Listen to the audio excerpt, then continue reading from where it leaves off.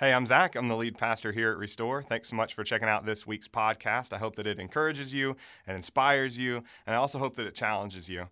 And I want you to know that we are in our year in the greatest commandment, looking at this great commandment from Jesus to love God and to love people. And so I hope more than anything that this encourages you to love God and to love the people around you in a more holistic way.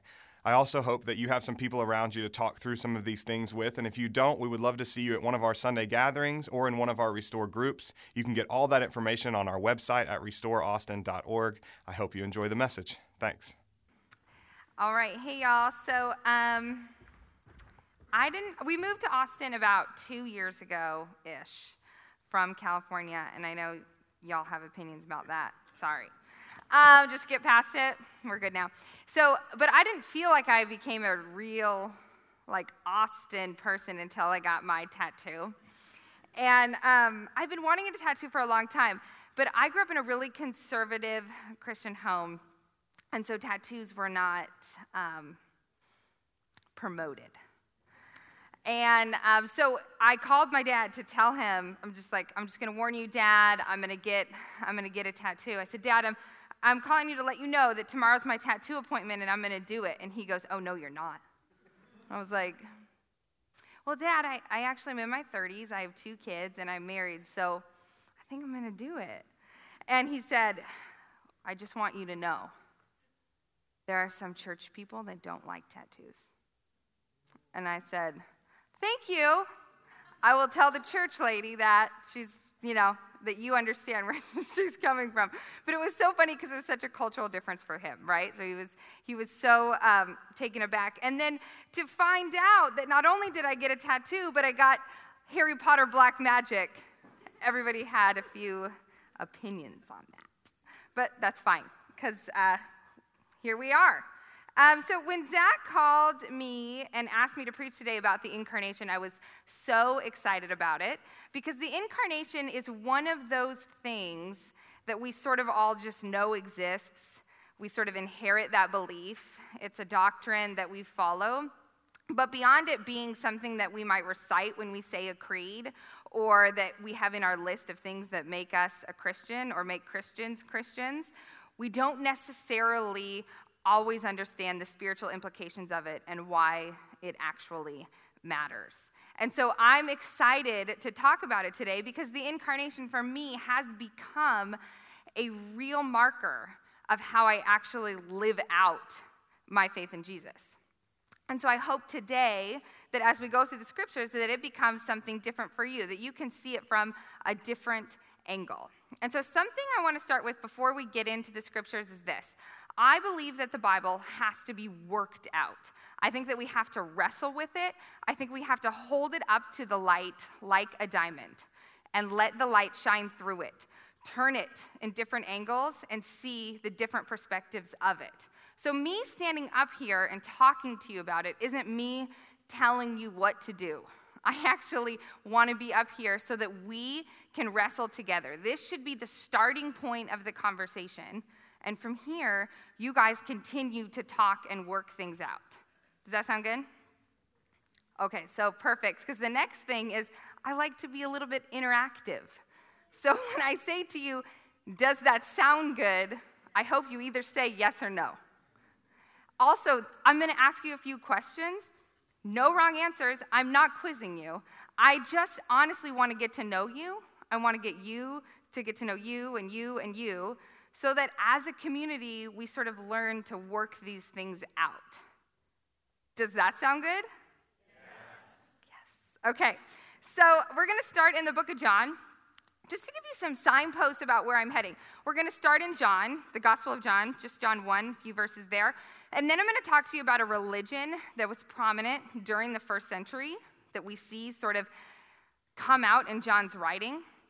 And then I'm going to talk to you about an empire that was present during the first century.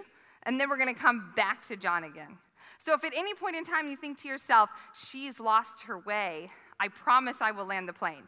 And if I don't, the clock's going to run out anyway, so it's good news for you. So, okay, book of John. Gospel of John, and scholars think that the book of John was written sometime during the first century. They don't really know, so they're just like, I don't know, sometime during that 100 years. We're going to just ballpark it. And so they've done that, and during that time, there was a religion or a philosophy of religion or a philosophy, like their categories for religion were a lot different than ours, and it was called Gnosticism. And Gnosticism was a prominent thought practice, prominent religion during that time, and if you believed in Gnosticism, you were called a Gnostic.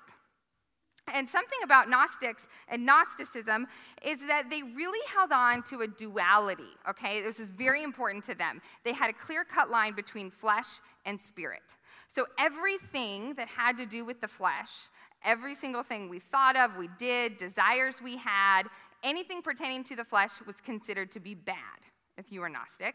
And anything that had to do with the spirit, so any desire we had, thought we had, belief we had, that had to do with the spirit was considered good if you were Gnostic. And they really held tight to these.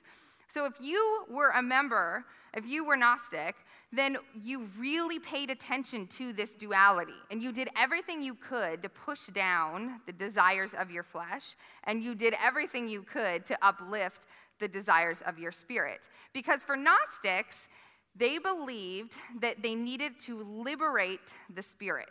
Okay, so it sort of was a problem for them because although they believed the flesh was bad, every single person in the world has a human body, and we all have flesh, right? And so their way of dealing with that problem is they said everybody has a body of flesh, but there's actually a divine spark, a spirit within them. And what our point on earth is to liberate that divine spark, to free it, what we as Christians call to receive salvation.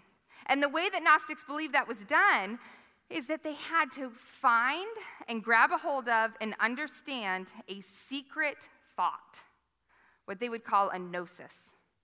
And once they grabbed a hold of that secret thought, then they could liberate their divine spirit, and they would live on. And their body would die, but they would live on. But it was a very individualized path. So the way that I found the secret message, the secret gnosis, the secret knowledge was different than the way you found it. And it was different than the way you found it. And that was because there was also a little bit of a competition, right? I mean, it wasn't a race, but it was a race. And it didn't matter if you found it, but it did a little bit. So it was very individualized. So if we could kind of just elevator pitch what Gnosticism was, I put it up here. Gnosticism was about individual salvation achieved by believing the right things. So to be a Gnostic was to care mostly about yourself and how you could find salvation, and it was done by believing the set of right things. Gnosticism was about individual salvation achieved by believing the right things. I don't know about you, I don't know your story, but where I come from and the Christianity that I was raised up in, that sounds a lot like it. It was really about me and Jesus and what Jesus came to do for me, and the way I got there was believing the right things. And as a young kid, if you are told this message, it actually produces some harm to you. I remember so clearly sitting with my family in the pastor's office, and we were going to get baptized. And the pastor said to me, he said, well, I think he said it to everybody, but it felt like it was just to me. And he said, baptism is one of the many things that you have to do and you have to believe in order to get to heaven. And I am a person that worries anyway, and so I spent the largest portion of my adolescent life staying up at night wondering if I had done the right things and what were those secret things and who can tell me. So one thing we see in the Bible, and we see John doing this, and that's why I'm going to point that out, is that the biblical writers take something of the current culture and then they use that thing. So we're talking maybe a method that people tell stories, or an ideology, or a philosophy, or a poem, and then they use that story, and then they flip it and reframe it to talk about God or to talk about Jesus. And they do that for a few reasons. Number one, so that culture has a frame of reference, right? Like when God came on the scene and Jesus came on the scene, it was all new. Everything was new about it, and people didn't have a frame of reference to understand it. So if the biblical writers use something from culture to talk about Jesus or to talk about God, then people have a point of reference to understand it. But the other reason why they do it is that they wanted to rewrite the narrative. They wanted to say, this is the narrative you're used to hearing, but this is the way that Jesus is going to play that out. So they wanted to rewrite it in terms of Jesus, and we see this all over. So we actually see this in creation, the creation story, right? In the beginning, God made the heavens and the earth, and he made the sun and the moon and the stars, and it was good. We see this, and he does this, but if we look, the structure of the book and the way he pulls out the moon and the stars and the sun and all the elements of creation, and he sees that it was good, it's actually parallel to some ancient Near Eastern texts that talk about their own stories of creation. But their stories of creation is about all these gods and goddesses that are fighting, and they end up creating the earth. And so the biblical writers take a story like that, and they flip it and they reframe it to point towards Yahweh.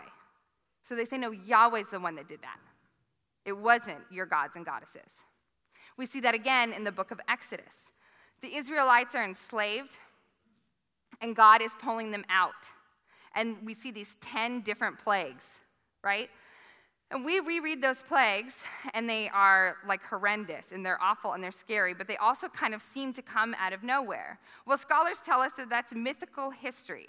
So it's events that actually happened in history, but it's written like a myth because that's the way that people told stories. And so people of that time would have understood it. Oh, I see what's happening here. But the other thing about the plagues, which is amazing, is that every single plague is actually a slap in the face to a very specific god and goddess. And they said, see, these are your gods and goddesses, but this is who Yahweh is. He is bigger than they are. And so we see the biblical writers doing that all the time, because they're trying to reframe something that is so familiar and give it new meaning and give it new life. And so in John 1, when he talks about the incarnation, he is doing the same thing. So if you have your Bibles, open up to John 1. We're going to do John 1, 1 through 5 to start, and it's also going to be up on the screen. So it says, in the beginning was the Word. No, in the beginning the Word already existed. The Word was with God, and the Word was God. He existed in the beginning with God. God created everything through him, and nothing was created except through him. The Word gave life to everything that was created, and his life brought light to everyone. The light shines in the darkness, and the darkness can never extinguish it. So the Greek word here for the word word is logos. And John uses it to refer to Jesus. So he's saying, if we read that with that in mind, in the beginning, Jesus already existed. He was with God. And so he's talking about Jesus. But he uses the word logos for a very specific reason. Because in Greek, the word logos actually means word, but it means statement, and it means knowledge and the embodiment of an idea. And so what he's doing is he is taking the cultural backdrop of Gnosticism, and he is going to reframe it. So he's using words that people would understand, and he's going to reframe it. So he says, in the beginning was the Word, the embodiment of the idea, the knowledge, and it already existed. It was with God, and the Word was God. God created everything through him, and nothing was created except through him. So if you're a Gnostic and you're hearing this, or you're reading it, you're like, yes, those are my people. He's saying exactly what I thought, that there is this knowledge that's been there forever, and everything was created through it, and everybody has it. And so if you're a Gnostic, you're totally following along. You think John's speaking your language. And so then John goes on. Right? He goes on for a few more verses, and he keeps talking about it, and he keeps using the same word, logos and word. And so then we go to verse 14, and he sort of brings it all to a head. And this is where he flips it, and he reframes the story. He says, so the Word, the Logos, became human and made his home among us. He was full of unfailing love and faithfulness, and we have seen his glory, the glory of the Father's one and only Son. Do you see what he did there?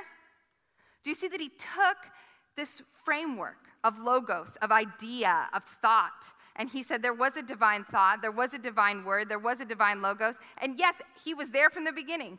Everything was made in and through him, but then he became flesh. And he took the very things that the Gnostic believed and he flipped it on their head. So now if you're Gnostic and you've been tracking with John, and then you hear him say that the thing that was the most holy to you actually embodied something that you thought to be evil, and now you're intrigued. Now you have a few questions about it.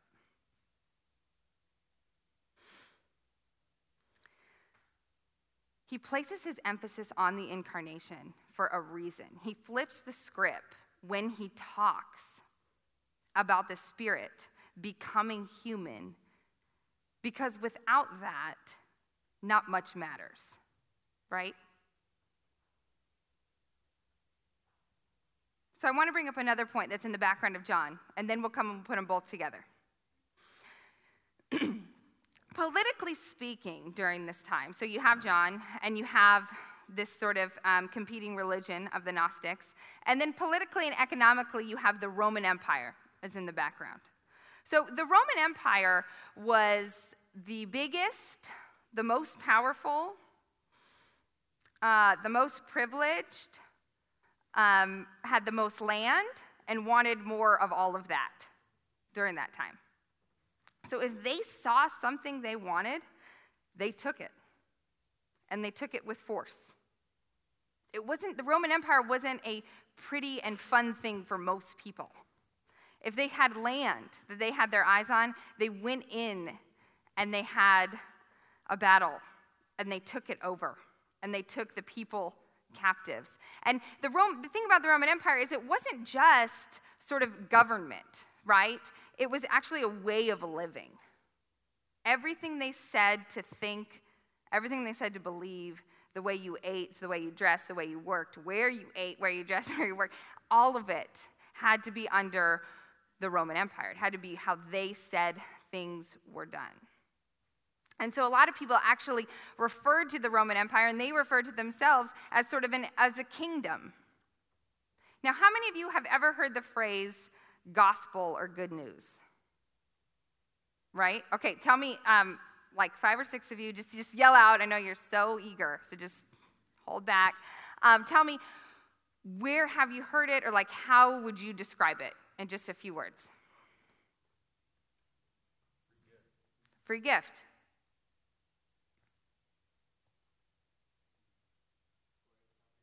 Story of salvation, yeah. Good news. 2 more. It's going to make you all. I have time, so this is fine. Anyone else? Like what comes to mind is arbitrary flannel graph from when I was in Sunday school. But it really is this Christian catchphrase, right? We have used it to mean all of those things. And we use it all the time. It is the good news of God. It's the good news of salvation. It's the free gift. It's the story. It's God incarnate coming, living as a human, and then his death and resurrection so that we are free. The problem is that the good news, the way we use it, is most often referring to the end of things. Like the good news is that we don't die and go to hell. The good news is that Christians die and go to heaven. That is how it's mostly used. And it's sort of this nebulous end pointing to things. But actually, we were not the first people to use the phrase gospel or good news. We actually took it from the Roman Empire, who used it first, and we reframed it, and we wrote the narrative. So the way that the Roman Empire used it is this. Anytime they expanded their empire, anytime they went into a city and conquered it, Anytime their purposes were sort of advanced forward, they said, the gospel of Rome or the good news of Rome is spreading. And that's what they would say. And so you would hear that. If you lived during that time, you would hear that all the time. Because the gospel and good news of Rome meant one thing. It meant that their purposes were expanding. And if you were a privileged member of society, that was a good thing for you. Because if you were a privileged member of society and you sort of bought into what the Roman Empire was selling, and you had privilege and you had power, then when the Roman Empire expanded, you got more privilege and you got more power. So the good news of Rome was really good news to you. But if you were a lower member of society, say you were a slave, then the good news of Rome expanding wasn't good news to you. Because the more power that Rome got, the less power that you got. The more privilege that Rome got, the less privilege you got. Because as their power and might expanded, you knew as a slave that your chances of finding freedom got less and less and less. So to hear that the good news of Rome, the gospel of Rome was expanding, that just wasn't good news for you. And you also knew it wasn't good news for anybody in that city that they conquered, because the reason that you became a slave is that someone came in and they conquered your city and they tore you away from your friends and your family and your community, your children and your parents. And they said, you will go here now and you have no more freedom. Instead, you are owned by this person. And so if you were a slave and you heard that the good news of Rome was expanding, it wasn't good news for you, but it also wasn't good news for anyone like you.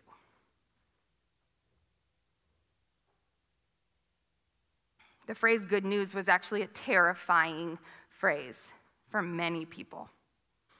It was marked by violence, it was marked by oppression, by slavery, by hatred. It wasn't good news for a lot of people. So now that I've ruined the catchphrase for you, let's see if we can redeem it a bit, because that's what Paul sought out to do, okay? So we're going to turn now to Romans 1. And in the first part of Romans 1, we have like a few, 5 or 6 verses. I'm not sure if okay. So I just have, okay, this will work. So I'm just going to go through, there's like 5 or 6 verses in the first one, and I'm just going to hit them quickly so that we can see how Paul uses the phrase gospel or good news. Some translations will say gospel, some will say good news. Same thing, they're interchangeable. Okay, Romans 1:1. This letter is from Paul, a slave of Christ Jesus. He's right there with slave. He's aligning with the people that are probably reading this, that need a hope. Chosen by God to be an apostle and sent out to preach his good news. 1:2. God promised this good news long ago through his prophets in the Holy Scriptures. 1:3. The good news is about his son. In his earthly life, he was born into King David's family line. 1:9. God knows how often I pray for you. Day and night I bring you and your needs in prayer to God, whom I serve with all my heart by spreading the what? Good news about his son. And 1:15. So I am eager to come to you in Rome to preach the good news. So he uses it again and again and again because he wants to reframe it. He wants to rewrite the story. He wants to say Rome is not the only kingdom. There is a new kingdom and there is a new king, and they are being marked by something different. Every single place that Roman good news is marked by oppression, is marked by slavery and expansion by force, Paul is setting out to say the good news of Jesus, the good news of the new kingdom, is set out by equality, by freedom, and expansion by grace. He's totally flipping the script so that if you are a slave, you have a new hope. If you have been oppressed, if you have been marginalized, There is something for you that is actually good news. So we're going to go back now to John. I'm going to read John 1:1, and I'm going to read John 1:14. It's going to come up on the screen because this is from Tim Shell, the Bible translation that Zach told me that I was working on. Or Zach, he didn't tell me that. I told him, and he told you. That I'm working on. And why I want to read this to you and why I wrote this is, as you can see, there is so much going on behind the scenes of the scriptures. Like, there's so much. And not everybody goes to Restore and has people like Zach and your other pastors, because I've been here and I've listened online, that tell you what's going on behind the scenes. And so sometimes it's tough to pick it up and to get this big picture and this grand scheme of things that's going on. And so I wrote it so that anybody could pick it up and could read it. So John 1:1. We've already read this. These two verses we've already read. I'm rereading them again now that we have this background and through this other lens. In the beginning, when God spoke, colors and textures splashed across the earth, and his word manifested life itself. All things were created in and through God's word, and it was good. His word was God.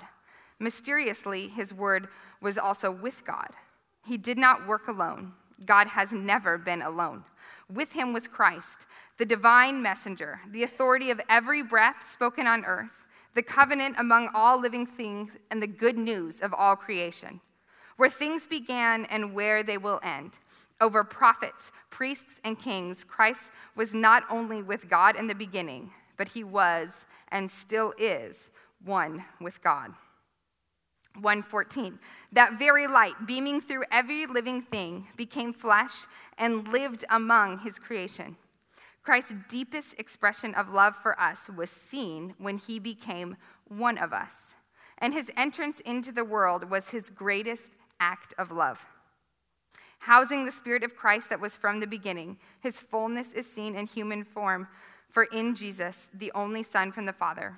It was the start of a new family, one full of grace and truth instead of shame and systems. In order to bring good news that is actually good news, it all hinges on the incarnation. All of it. Because the incarnation is not just something that we believe in. It is not something floating around that's been there since the beginning of time that we've sort of inherited through our belief system. The incarnation is actually an invitation for us to embody the Spirit of God and to step out into communities and to bring healing and hope and freedom to people in tangible ways, because that's what Jesus did. Without the incarnation, none of it really mattered. Because Jesus came in, he embodied the Spirit of God, and we see and we read that he healed people, he fed the hungry, he brought dignity, and he set people free. In order for good news to be good news for everybody, then it has to have flesh on it. It has to have these tangible representation. That we go out and people are actually being set free. That there's an actual hope that they can hold on to. If what we are saying and doing and believing is not good news for everybody, and it doesn't bring real life hope, then it isn't good news. Amen? So, hands to heaven, I promise you that when Zach told me we were going to preach on this, I knew we would take this angle. I'm like, that's perfect. And then he said, it also happens to be Freedom Sunday. And we're going to have somebody from International Justice Mission come. And I absolutely love that. And it's something I love about Restore, is that you have a lot of opportunities to take the gospel and to put some flesh on it. IJM is one of those ways. Someone's going to come up to you here in just a minute and talk to you about it. But I love IJM, and I wanted to look up some more recent statistics than what I had before. And what I found is that it says that there are 40 million slaves globally today. So we often, like when we talk about being a slave to something in our culture, and especially in America, we attach it to things like, I'm a slave to my iPhone. I'm a slave to something else. Those are all problems that need to be worked out. But when we read about slavery in the Bible and we read about somebody owning someone else, that's actually happening on a local and global scale. 1 in 4 of those slaves is a child. And it also says that human trafficking is a $150 billion industry annually. So when I see something like that, and I hear a message of the incarnation, I know what the call is.